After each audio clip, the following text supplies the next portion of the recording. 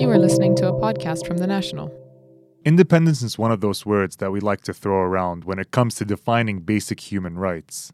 The right to self-determination is not only the core upon which we gauge those rights, but it's considered one of the fundamental freedoms the United Nations outlines as necessary to all mankind. So why is it that when people look to exercise that freedom, it's almost universally met with resistance? This is Beyond the Headlines, and I'm Nasser Al-Wesmi. This week, we are witnessing the fracturing of two countries trying to become four.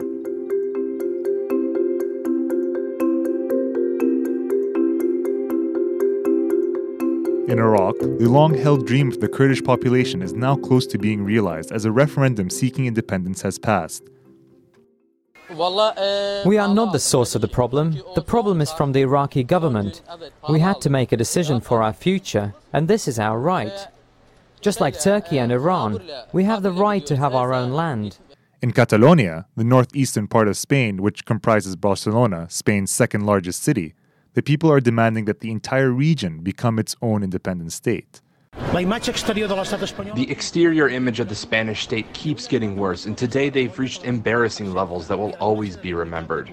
Both attempts to achieve self-determination are condemned from both local populations and, surprisingly, the international community, with countries like America opposing it. Opposing freedom, the very foundation the United States is built on. However, the question isn't a matter of if, but when.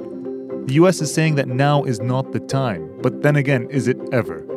Both calls for independence have divided opinions around the world. We'll start off with Iraq, and then later we'll get to Catalonia.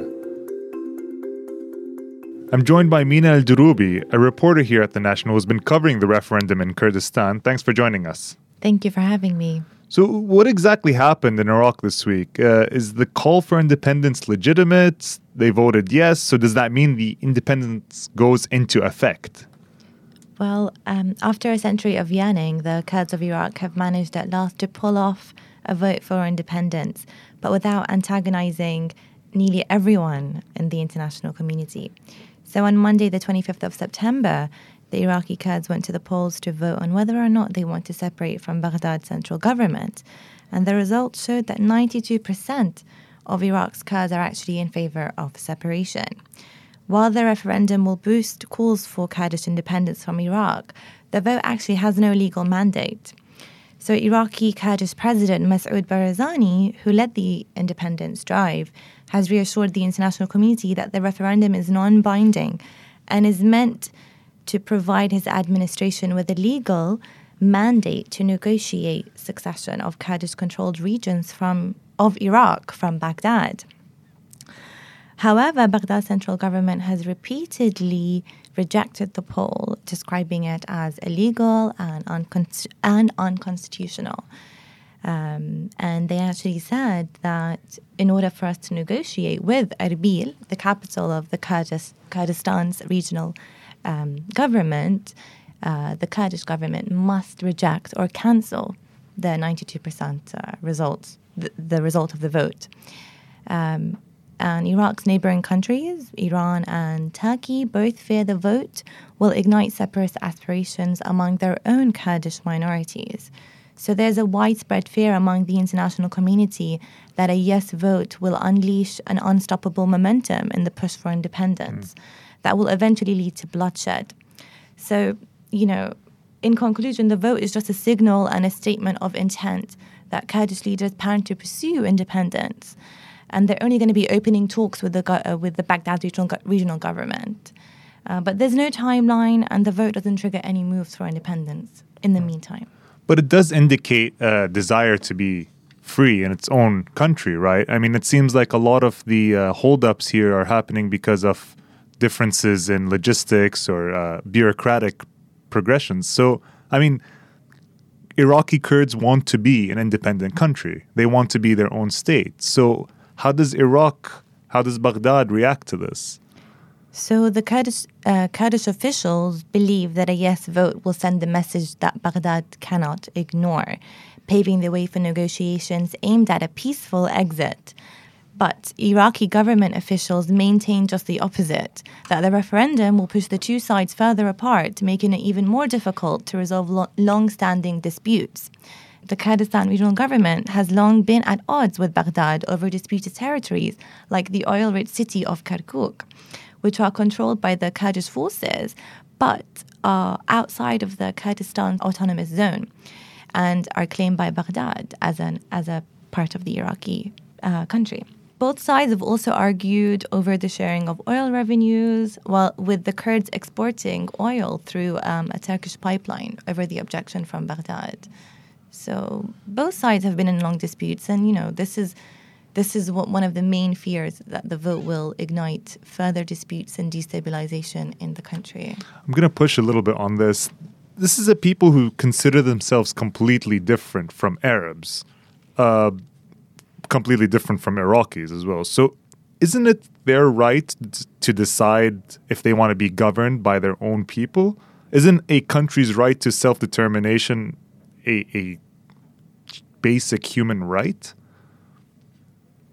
Yes, you're right. It is a basic human right, but the Iraqi public has been indeed united on the fact that they don't want their country to separate, and they have rejected this the referendum in a way. And it's hard to see a region as a whole that has been so destabilized in the last century. People fear that this vote will destabilize the region even more, and it's in unimaginable ways. There is also fear that the vote will lead to clashes in disputed areas, like I mentioned, as Kirkuk, between Peshmerga troops, which are the Kurdish forces, and Shiite and Sunni Arab tribes. And such clashes, and also the clashes will distract from Iraq's forces from their fight against ISIL too, which is, yeah. Yeah, it feels like that's the problem here, is that the timing is off. It's not that the independence, the call for independence is the problem, but Iraq, and he's mentioned Peshmerga, and they joined forces with Sunnis, Shiites, the army, militias, all to purge Iraq from ISIS. So the question becomes, this referendum, I mean, what does that mean for the fight against ISIS? How could it reflect negatively on that? So although the vote was held peacefully, the majority of predictions indicate that the next coming days could actually bring escalated unrest as the Kurds press ahead towards independence. Now, for the fight against ISIL, this will provide an opportunity for the extremist group to conduct bombings and to conduct other attacks across the country. The United States, Russia, the United Kingdom, and the United Nations were among the major international powers that argued that the Kurdistan regional government needs to consider or postpone the event. They want to ensure that they want to avoid a prospect of having another conflict between Baghdad and the Kurdish government while they're fighting against ISIL. And additionally, Iraq's neighboring countries, Iran and Turkey, are worried that a Kurdish state would encourage their own Kurdish population to try to break away, again causing further instability in the region. So the question, I guess the question on everyone's mind is, it's not a secret that, Iraqi Kurdistan has been wanting independence. It's been so for decades. But why now? Why are they pushing for it so aggressively, more aggressively than they ever have before, even despite the international community's condemning it? So the question is, why now? I think the Kurdish government, for 100 years, they've been yearning for independence, and they feel as though if they wait another 100 years, more violence and oppression could be inflicted upon them. So they feel that right now is the perfect timing. Also, Iraq is sort of going through a post-ISIL phase, the Iraqi government and Baghdad central government. And the Kurdish government feels that they need to have their independence as a leverage for them to be at the negotiating table when ISIL is defeated in Iraq.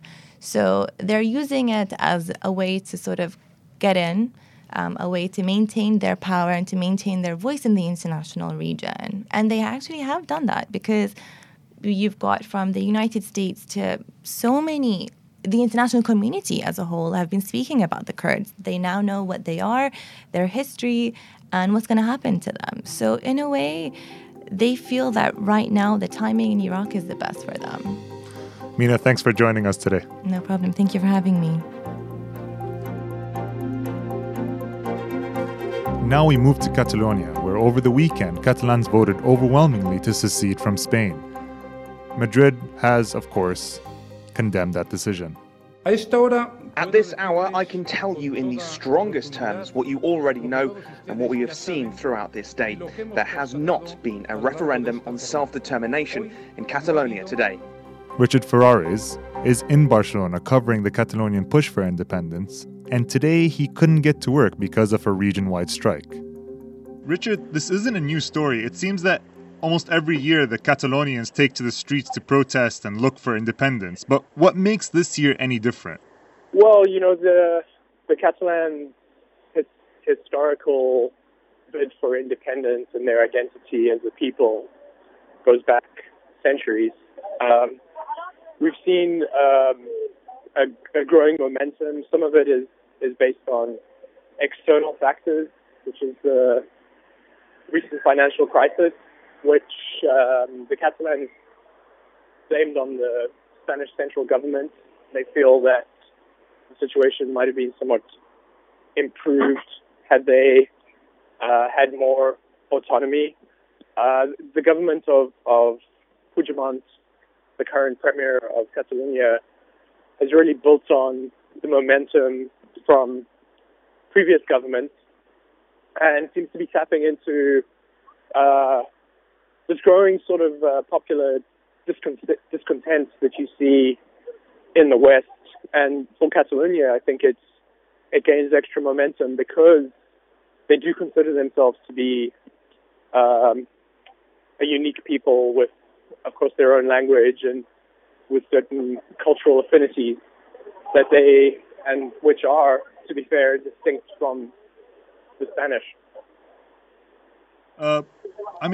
You kind of touched on the grievances, but it seems that the actual reasons have evolved. Why do they want to secede now? And inversely, why is Spain so keen on keeping Catalonia as part of its territory? Why not just let it go? Yeah. There's always an economic element to that type of question, and Catalonia provides about 20% of Spain's GDP. So there'd be a significant economic impact if there were to be secession. At the same time, the 1978 Constitution makes it very clear that the current way that Spain is constituted, with several regional governments with some autonomy, the Constitution is clear that union cannot be dissolved, and that is an idea that's something of a hangover from the Franco era. So despite having some autonomy, the Catalans are not happy. They don't think it's enough. They point again to some economic issues where other autonomous regions in the north have more freedom in how they are able to spend the taxes that are collected in their regions, whereas the Catalans, their taxes go to the central government. They can't spend them as they wish immediately. It first goes to the central government, which then disperses the money back to the Catalans, who can then decide, shall we spend this on schools or education, etc. Well, actually, before the show, you were telling me that you weren't able to get to work because of a strike. So, a strike that's happening in Barcelona. And I just wanted to know, is this likely to erupt into anything more than a call? Can we see the riots intensifying, or can we see violence break out on the streets? I'm not sure. I'm walking through central Barcelona now. I just crossed La Rambla, which was the scene of the terrorist attack in August. It's pretty quiet. There's some community traffic. There's some Catalans draped in the Catalan flag. But I think, after the events that happened on the weekend, it's pretty clear from the Catalans' point of view that they want a peaceful end to this crisis. Puigdemont, the premier, has already spoken about the need for mediation. The Spanish Prime Minister is also, I think, going to address the Parliament or the Cabinet on the 10th of October. So I think from the political leadership on both sides, we're seeing some restraint. We're seeing them just take a pause, let nothing escalates, that nothing crazy happens too quickly. This is even from Puigdemont's point of view. He's had to back down from his initial declaration from before the referendum, where he stated that they would declare independence within 48 hours of a yes vote. So no, I don't expect an intensification. There are probably going to be some demonstrations today, but I think the Catalans will be given the space to exercise their free speech. And what does the rest of Europe think of this move? Yes, the European Commission the EU has been very clear that they wish for the Spanish Constitution to be respected. They've also called for dialogue. What was noteworthy from a statement that the EU released on Monday, they did criticize the referendum as being illegal, but also went on to say that had it been a legal referendum, Catalonia would not be immediately allowed to join the EU. So, that's the EU is quite clear on the matter, in fact, and as it stands, I think Puigdemont and the Catalans, they run the risk of not only leaving Spain, but also leaving the orbit of the European Union, and obviously that would have some disastrous economic consequences. You only need to look towards Brexit to see what the dangers are of that kind of tactic.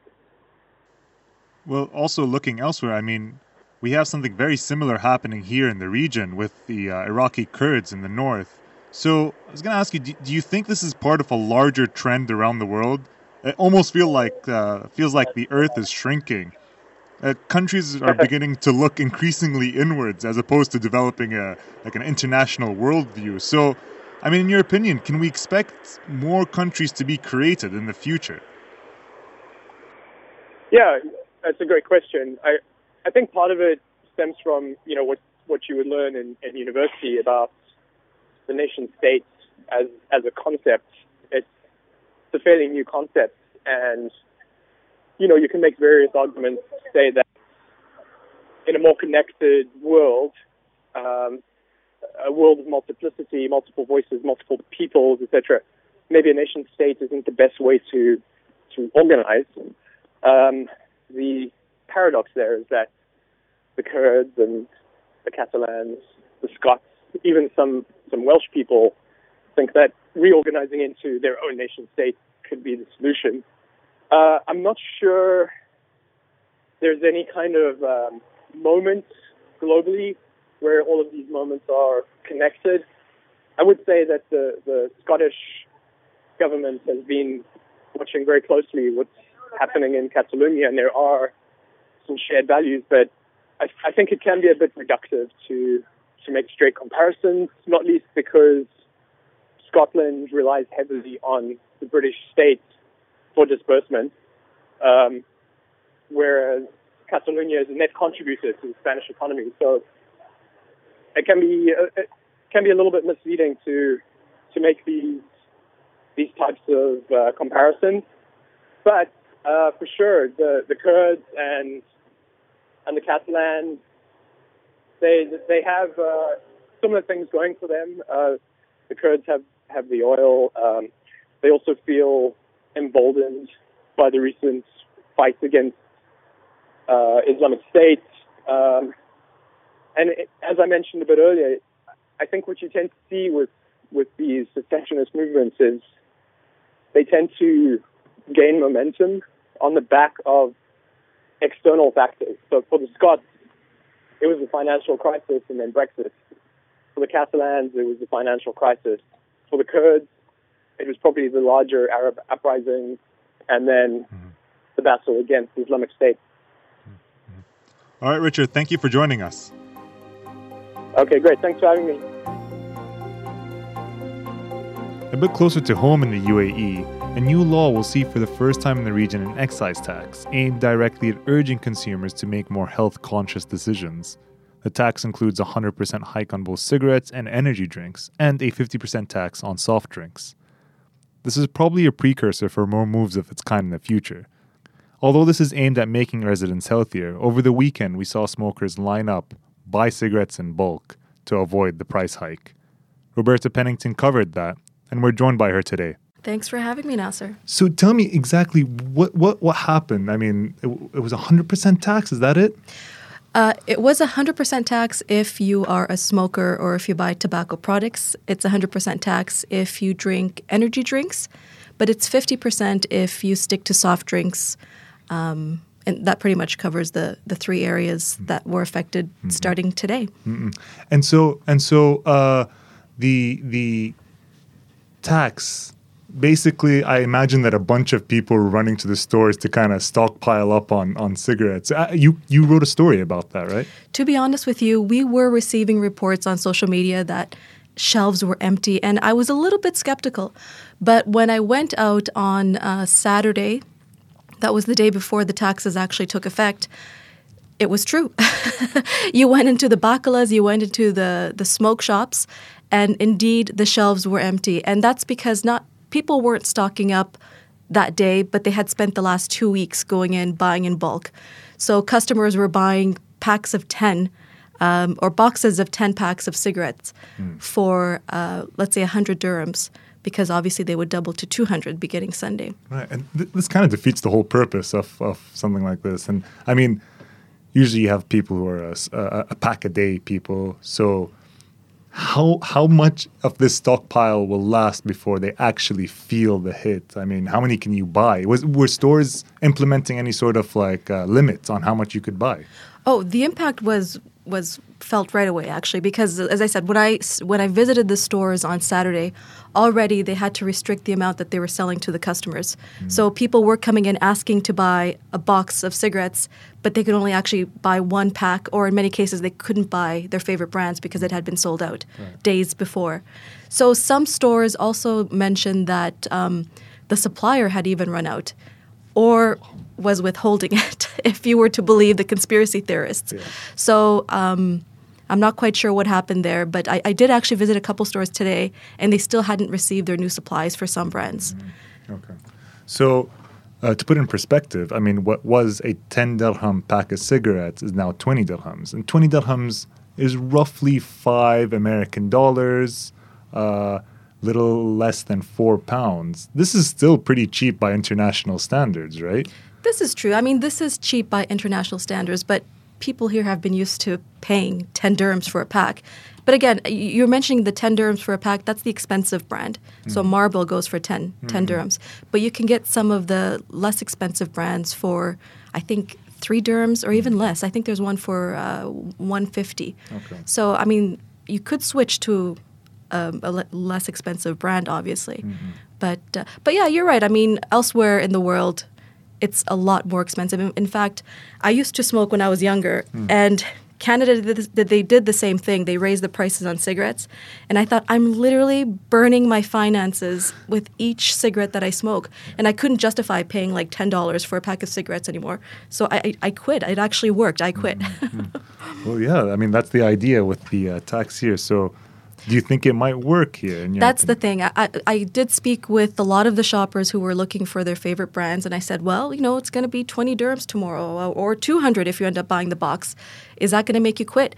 And they mostly said that no, they didn't think it was going to make them quit. They've been smoking their whole lives, and it might potentially just get them to smoke less, obviously, during the day. Instead of smoking a pack a day, one guy said he would smoke 4 or 5 or something. So we'll see how that goes. Right. And this is probably just the first step in what might be, hiking up the prices in the future, right? Because what is 100% tax now this opens the door to hiking the price up even more, and there must be a breaking point at some level, right? And especially with Coke. With Coke, it's a bit less intense. It's a 50% tax. Coke was already pretty cheap, so all these taxes are aimed at making a more health-conscious populace. Is that right? That's exactly right, yeah. Okay. Actually, you bring up Coke and Red Bull. I was at Lulu Express, and there was actually one customer, and he had a cart full of Red Bull and soft drinks, and he was just standing there staring at the shelves, just imagining, and we were talking about it, and he was just imagining that he couldn't believe that the prices were really going to go up. He apparently drinks 1 Red Bull a day, so, but he said, yes, doubling the price of Red Bull will probably persuade him to cut down on that drink for sure. But you're right. I mean, these prices will continue to go up as long as there is the demand from customers to pay for it, right? What that breaking point will be, we've yet to find out. But yeah, like I said, they said it's not going to make anyone quit smoking at this point, maybe cut down a little bit. So what the breaking point will be, we've yet to discover. I'd like to thank my guests, Mina Al Droubi, Richard Ferraris, and Roberta Penington for joining me on the show. I'd also like to thank Kevin Jeffers for producing and editing. You can find this and all the other national podcasts on iTunes or wherever else you get your podcasts from. Thank you for listening, and goodbye.